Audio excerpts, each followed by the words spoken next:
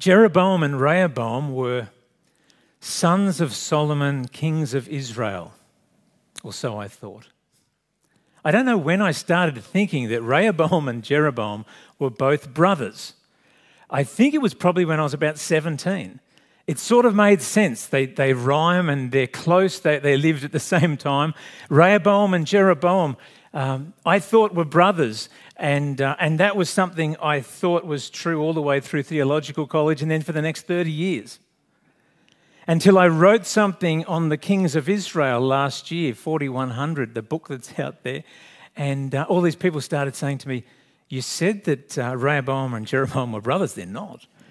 And I looked in the Bible and it's really embarrassingly clear. It actually says whose dad they had, and they weren't brothers. What I thought was the truth was not the truth. Have you ever had that experience? Years ago, my blood pressure was going up and my doctor told me that my good cholesterol was too low, and nonchalantly he said, John, you have drop-dead syndrome. I went, oh, that's a lovely thing to know. And then very soon after that, I started having some indigestion. And very quickly, I had convinced myself I was having a heart attack. I was off to the emergency. Not that that's a bad thing to do if anyone's got chest pain. But they did all the tests, and I found out, no, I had convinced myself that something was true, but it wasn't true. Google Doctor will do that to you these days, so beware. Have you ever experienced this in relationships? Somebody does something, and you perceive it to mean something. And then something else is done, and you put the two pieces together and make all sorts of assumptions that they're out to get you. But they're not.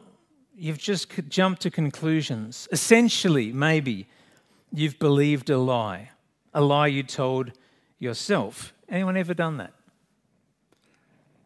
Have you discovered that a lie believed as truth will affect your life as if it were true? You can get all agitated. It's actually not true, what you've convinced yourself about. You're anxious and angry, and you might even build up walls around yourself and even sometimes develop phobias. You can produce all manner of dysfunction by believing a lie as though it was the truth. And the effect is the same for your emotions and your body and your social interactions, because a lie believed as truth will affect your life as if it were true. We are in the third week of our series called Wayform, Spiritual Formation in the Way of the Master. And we've looked at the great omission. We know the great commission, Matthew 28, go into all the world and make disciples. But the great omission in many churches over the years has been that Jesus said, teach them how to live the way I said you could live. Teach them all that I commanded you. And so we've been sitting in this challenge that Christianity is more than a ticket into heaven, though it's not less than that. That's the most wonderful truth in all the world, that we can be forgiven because of the blood of Christ shed for us on the cross. But he invites us into a way, a life, more than just a hope of eternity, but a way of life that is transformative for our lives and those we interact with by grace through the Spirit. We also looked in the first couple of weeks at Matthew 11:28, and we were reminded how significant it is for spiritual formation. The way of the master is an easy yoke. The idea that Jesus says, I'm like the older oxen, and I'll put a wooden yoke around you, and I'll teach you the ways of the master. I'll teach you how to plow the field straight, not too fast, not too slow, in a cadence that you'll be with the unhurried rhythms of grace the Father has given you for your life. I'll show you, I'll help bear the load. And that's what we've been invited into by faith as Christians, the easy yoke. And last week we saw how important it is to live this master's way out of identity as a child of God. Amen? You can't do it without knowing that you know that it's all by grace. I belong. I have become a child of God by believing in Jesus. And out of that secure place, again, by grace, I can behave Christianly. And we've been referring to this diagram on the screen. It's a really helpful way to see our lives, our soul. God gives life to our spirit right in the start, replaces our stony heart. We are regenerated when we put our faith in Christ. This empowers our will to live and make godly choices. Not always, we're not going to be perfect, but we have this capacity to choose the right way. And then our minds are renewed, which affects our emotions and our bodily habits and how we interact with our social context. And so that's where we've come to. And the next 4 weeks, Lord willing, we're trying to unpack the mind, because the mind is so important. It needs to be renewed and reframed as Christians, recalibrated in the ways of the Master, Wayform, spiritual formation in the way of the Master. Jesus said in John 14:6, I am the way and the truth and the life. Not this is the way, but I am the way, the truth and the life. And he said the truth, he is the truth will set you free. If the mind is as important as we know it is, it's really important that we know what's a lie and what's truth. Amen? It's just so important. And our passage today is profoundly impacting regarding these ideas of what to do with lies and how to access truth and the importance of truth. Let me read again what Ophelia read in verse 3, 2 Corinthians 10. For though we live in the world, the Apostle Paul writes, we do not wage war as the world does. The weapons we fight with are not the weapons of the world. On the contrary, they have divine power to demolish strongholds. We demolish arguments and every pretension that sets itself up against the knowledge of God. And we take captive every thought to make it obedient to Christ. I think as we look at this passage, we're going to see that strongholds of deception exist. Strongholds can be pulled down. And spiritual formation can establish new strongholds of truth. So let's start with that first idea. Strongholds of deception exist. The Apostle Paul says that there are such things as strongholds which exist in our lives. Now we might ask, what on earth are strongholds? Well, he answers the question directly in the text. Verse 5, he says, we demolish arguments and every pretension that sets itself up against the knowledge of God. Jesus is the truth. Anything that opposes him as truth can be a stronghold of lies. Strongholds are, I would say from this passage and what Paul is telling us, fortified thoughts built around lies, and these strongholds are in our minds. Is that fair to say? It's not that strongholds can't be more spiritual in a way, like demonic strongholds are real, but what Paul is talking about here particularly is fortified thoughts, pretensions, arguments that set themselves up in our minds and then our communities, right? They don't just live in our minds. We're social beings. They live in communities that are based on that which is false. If you look at the original language, the Greek word here for stronghold is fortification. And, it's not hard to imagine what that's really talking about, a high ground position that is fortified, a fortress, really thick, reinforced walls, a structure from which the people inside would feel invincible. It's very hard to take down a fortress, a fortification, a stronghold. Well, from the very beginning, if we look at our Bibles, what is this idea of strongholds of lies? Well, it's the essence of sin, isn't it? Sin is a stronghold. Stronghold based on lies. If you think of Genesis 3, 1-5, when it all began, the serpent, the devil, came to Adam and Eve, our first representatives of humanity, and he said, did God really say? He just started questioning, sowing a lie into their minds. Did he really say you mustn't eat from any tree in the garden? And then the woman said to the serpent, we may eat fruit from the trees in the garden, but God did say, you must not eat fruit from the tree that is in the middle of the garden, and you must not touch it or you will die. And many of us know that wasn't true. That was a lie already. She was mixing up the commands. God never said you can't touch it. "You will not certainly die," the serpent said to the woman, "for God knows that when you eat from it, your eyes will be opened and you will be like God, knowing good and evil." Sin is built from the very start upon lies. I don't think I'm telling you anything new. It's just the way it was. A lie believed as truth will affect your life as if it were true. Adam and Eve distrusted God.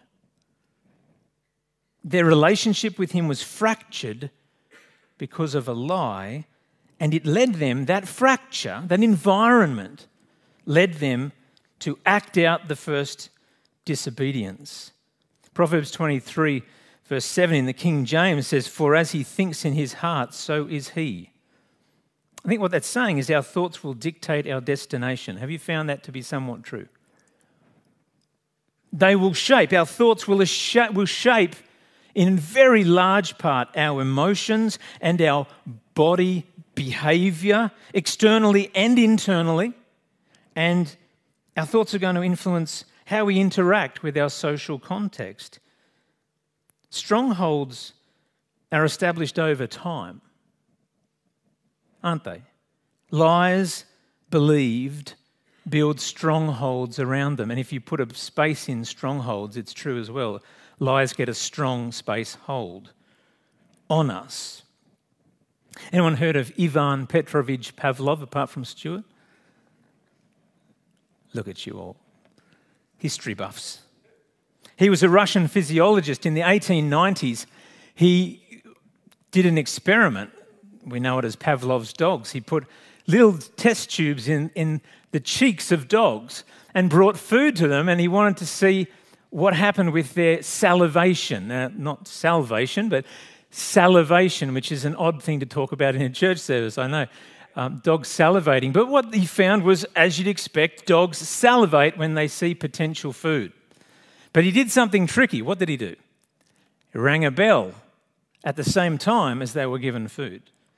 And so they got used to hearing the bell, and they associated the bell with food, and then he took away the food and rang the bell, and the saliva glands did exactly the same thing. They believed a lie, these dogs.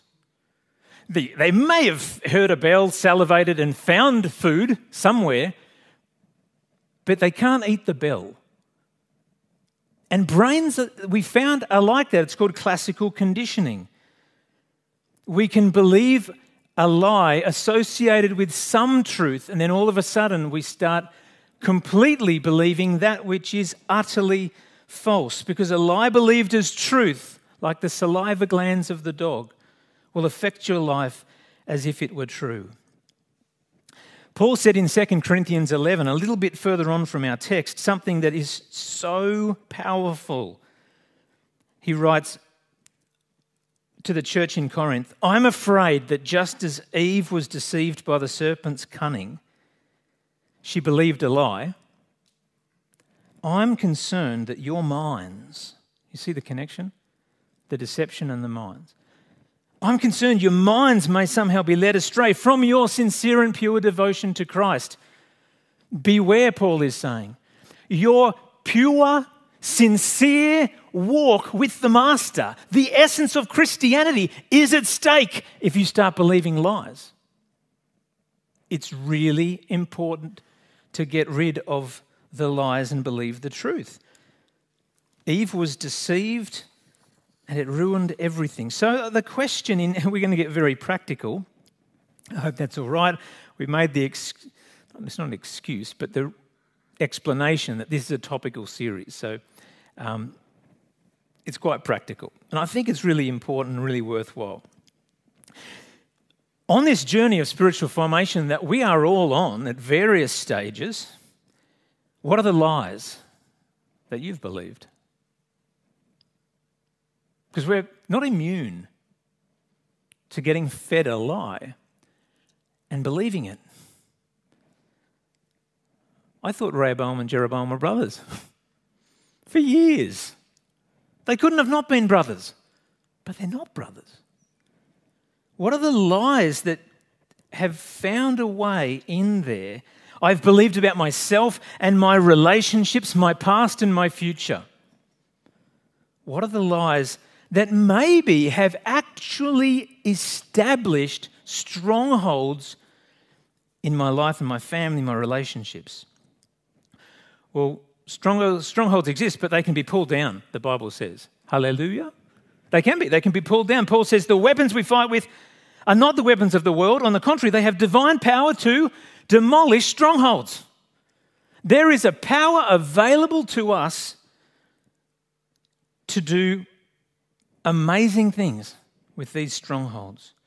You know, when we talk about strongholds, it is about my mind and my heart and my internal stuff.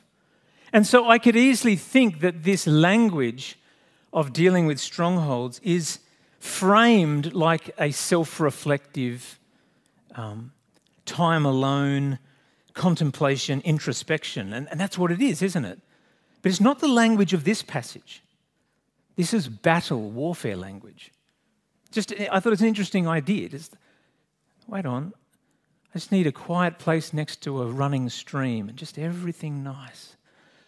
Ah, Lord, speak to me. Now that's part of how we do the battle, but don't lose the image. This is battle language. This is we wage war, 1 Corinthians 10. We demolish strongholds. There's a commitment. There's an intentionality about I'm not staying with this. I'm not putting up with it.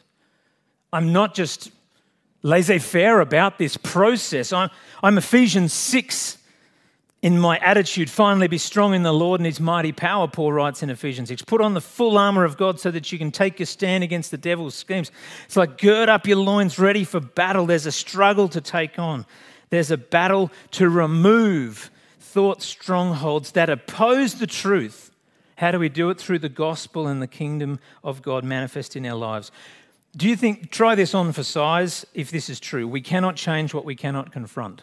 What do you reckon? It's not scripture, but I think it's true. We cannot defeat what we can't define. If you don't know where the stronghold is in your life, the devil's plan is working out well. Amen? If I'm just going on gladly with my life, I don't even know there's a stronghold. That's a lie. It's hard to remove that. So this is where we get practical. What lie have you been believing and I've been believing such that it has become a stronghold in your life? Here are some possibilities. I'm not good enough. That's a stronghold. Powerful lie that many people hold on to. I am spoiled. Something happened to you that you didn't choose in your life. And there was this agreement. Yeah, I'm less than. I'm less than. Some have this idea that's not true, but they believe it is. I'm unwanted. I don't belong anywhere I go. I'm under attack. I've felt this one. I'm under attack always. They're out to get me. But they are not defined. Some of us believe a lie that says, I must elevate myself. In any conversation I'm in, I've got to grapple my way to the top. That's a lie. Or I must win. I just must win. I must earn more and save more and collect more. I must have the praise of people. I can't express myself because I might not be accepted. I must not fail. Anyone believe that as truth? Because I can't fail. I can't stop working because poverty is always at my door. Maybe it is. Maybe it was your grandma that poverty was at their door, but that was passed on. Or maybe it is at your door. Some of us believe I'm better than everyone else. It's the spirit of hubris. Many believe I am guilty. I am ashamed. What a terrible lie to believe, which is a stronghold that many have. God hates me. God is harsh. I can never rest. A lot of people believe this. I can't achieve anything worthwhile in life. I just can't. Or what about I must self-medicate with X, Y, Z or else? Because if I don't give myself that, replacement therapy from that which is good and life-giving. If I don't take it, I'm going to explode or something else is going to happen. I can't let anyone get close to me. Stay away. I don't trust truth. I'm cynical. I will always wrestle with unbelief. And then the really big one, God can't be trusted. Now, I know we're doing the work of a therapist on ourselves in a group setting, and there's so much more work that could be done, of course, and this is scratching the surface, and it can almost seem like, is there a point to this? I think there is. It's just opening up doorways for exploration. We need to start a war against every pretension that sets itself up against the knowledge of God, which has been established within our personal world. We need to identify the strongholds. So how do you reflect on your behaviour and thoughts and ask probing questions. The questions like this: why am I doing this? If there's a habit, if there's a way of thinking, an emotion, a behaviour, a relational interaction that's just, why do I do that? Ask the question, why am I doing this? When did it even start? This is what a coach, a mentor is going to ask you. How does it make me feel when I act out in this way? Is fear driving this? If so, what am I afraid of? Is there a certain trigger that prompts this behaviour? If so, why? What need do I feel this behaviour is meeting? Does when I do this help me understand why I do it? I think that's a really good one. Doesn't happen all the time, but when does it happen? What is different about this habit, this way of thinking and behaving, that's different to other habits and responses that I've been able to get over? What's the real need I'm trying to meet with this wrong thinking? So we're asking the question, how do we demolish strongholds? And it's not particularly biblical at present, the last 5 minutes. But we're talking about what's required. Identify the problem. What is the false narrative? What is the lie? Ask probing questions. Pinpoint the lie. And then with divine power to demolish strongholds, we demolish arguments and every pretension that sets itself up against the knowledge of God. Apparently, this is what we can do. And we take captive every thought to make it obedient to Christ. And this is immensely important, this truth. We demolish strongholds in the name of Jesus because of what he has accomplished in the cross and in his resurrection. We bring every lie into the light of the truth of who Jesus is and what he has accomplished. We bring it out of the shadows, out of the murky lies, and into the truth and light of Jesus in the gospel. The gospel is the power of God unto salvation for all who would believe. Amen? And that is not something that we only come to when we become a Christian, but I think many of us think that. It's like the gospel. Yeah, I know that. I was a sinner. Jesus died for me. And because of my belief in him, I'm born again now, on to life. But we need the gospel every day, don't we? The gospel is the power of God unto salvation. I need to be saved from the stronghold. I'm going to get saved through the gospel from that stronghold. I need the gospel. And it's what we know in Philippians 2, but can I just present these amazing words to you again? Christ Jesus, Philippians 2, who being in very nature God, did not consider equality with God something to be used to his own advantage. Rather, he made himself nothing by taking the very nature of a servant, being made in human likeness and being found in appearance as a man. He humbled himself by becoming obedient to death and even death on a cross. Therefore, because he died for the sin of the world obediently, God exalted him to the highest place and gave him the name that is above every other name, that at the name of Jesus every knee should bow, every stronghold shall fall, in heaven and on earth and under the earth, and every tongue acknowledge that Jesus Christ is Lord to the glory of God the Father. Jesus has taken the punishment for your sin and mine. Amen. He's taken the curse of sin that Adam and Eve brought in. He took that Cursed is he who's hung on the tree. He died in our place to take the curse of sin. And he conquered the grave, rising again from it. And because of that, he's the Lord of lords and he's the King of kings. Can I just encourage us with this? When we discover the lie, we preach the gospel at it. Amen? Think about those words. When you discover the lie, preach the gospel at it. Like a good Southern Baptist preacher. Preach the gospel of that thing. Don't let Billy Graham do all the preaching of the gospel. You and I preach the gospel at that lie. And the truth of the gospel will affect us. Because as you preach the gospel at that lie, you're part of it, I'm part of it, and so repentance is part of the gospel. So that lie is probably going to point back at us in the gospel, and the lie will bring out of me conviction for sin, and I'll have to repent again. Ask for forgiveness. Say, Lord, I didn't realize. Oh, wow, could you forgive me? Of course the Lord can forgive. And it might need to renounce the agreement and the allegiance to that lie, that stronghold that I've been feeding for years and years. I need to push that away and say, no, I renounce everything about that. And I announce the truth of who Jesus is over me as Lord of Lords and King of Kings. Amen? That's what it means to break strongholds with the gospel. We identify the problem, ask probing questions, pinpoint the lie, and then remove the lie and replace it with gospel truth.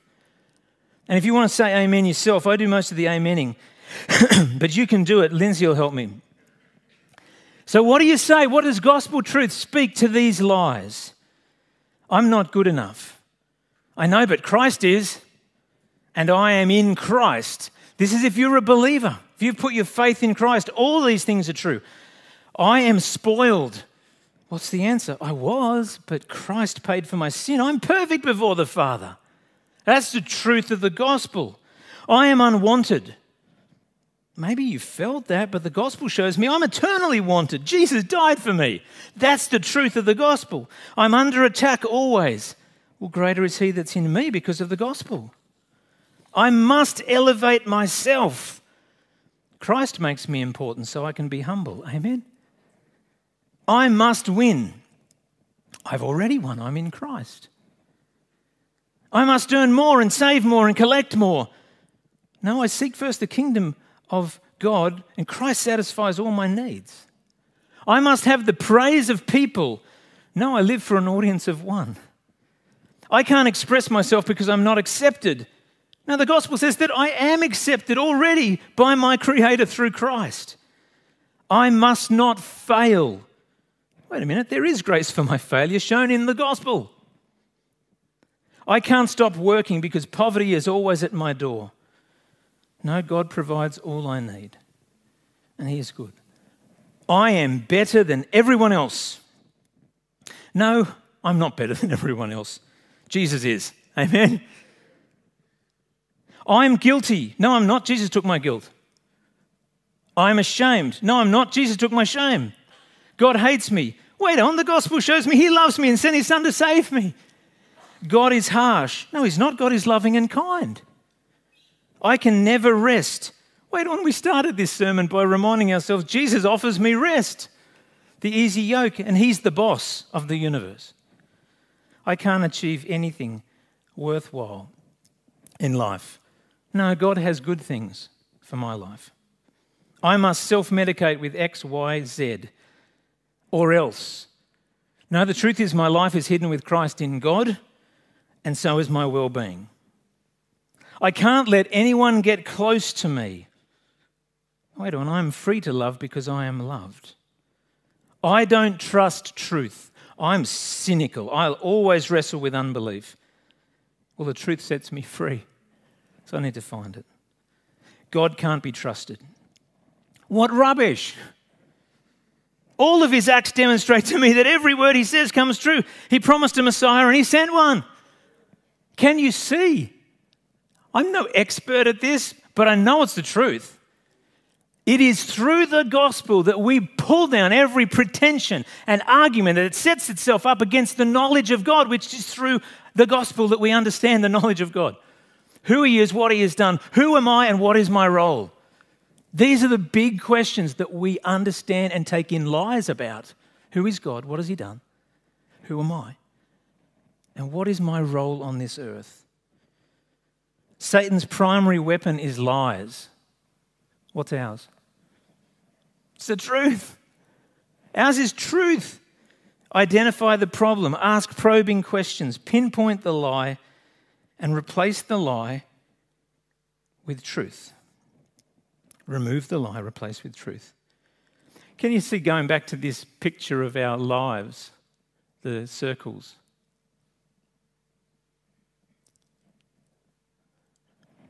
You see how it's important that we renew our minds. Because God has done something in the very inward part of who we are and said, you're a child of the living God, you're going to live forever. You are forgiven, you're set free. I've cast your sins as far as the east is from the west. I got to get that in here. And then it will affect my emotions and my body. This is exactly what Paul taught in Philippians chapter 4, verse 8. Finally, brothers and sisters, whatever's true, whatever's noble, whatever's right, whatever's pure, whatever's lovely, whatever's admirable, if anything is excellent or praiseworthy, think about such things as these. Whatever you have learned or received or heard from me, seen in me, put into practice, and the God of peace will be with you. You got your mind, think about these things. You got the body, put into practice, and you've got the peace of God, emotion. That's a pretty nice verse, isn't it, for what we're talking about? Dwell on the truth. Act on the truth. Experience what the truth does.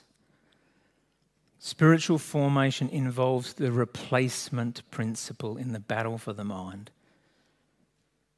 Strongholds of deception exist. They can definitely be pulled down. And you know what? Let's just acknowledge it's not always easy. It seldom is. It's a jolly fortress. But we can. Spiritual formation can establish new strongholds of truth.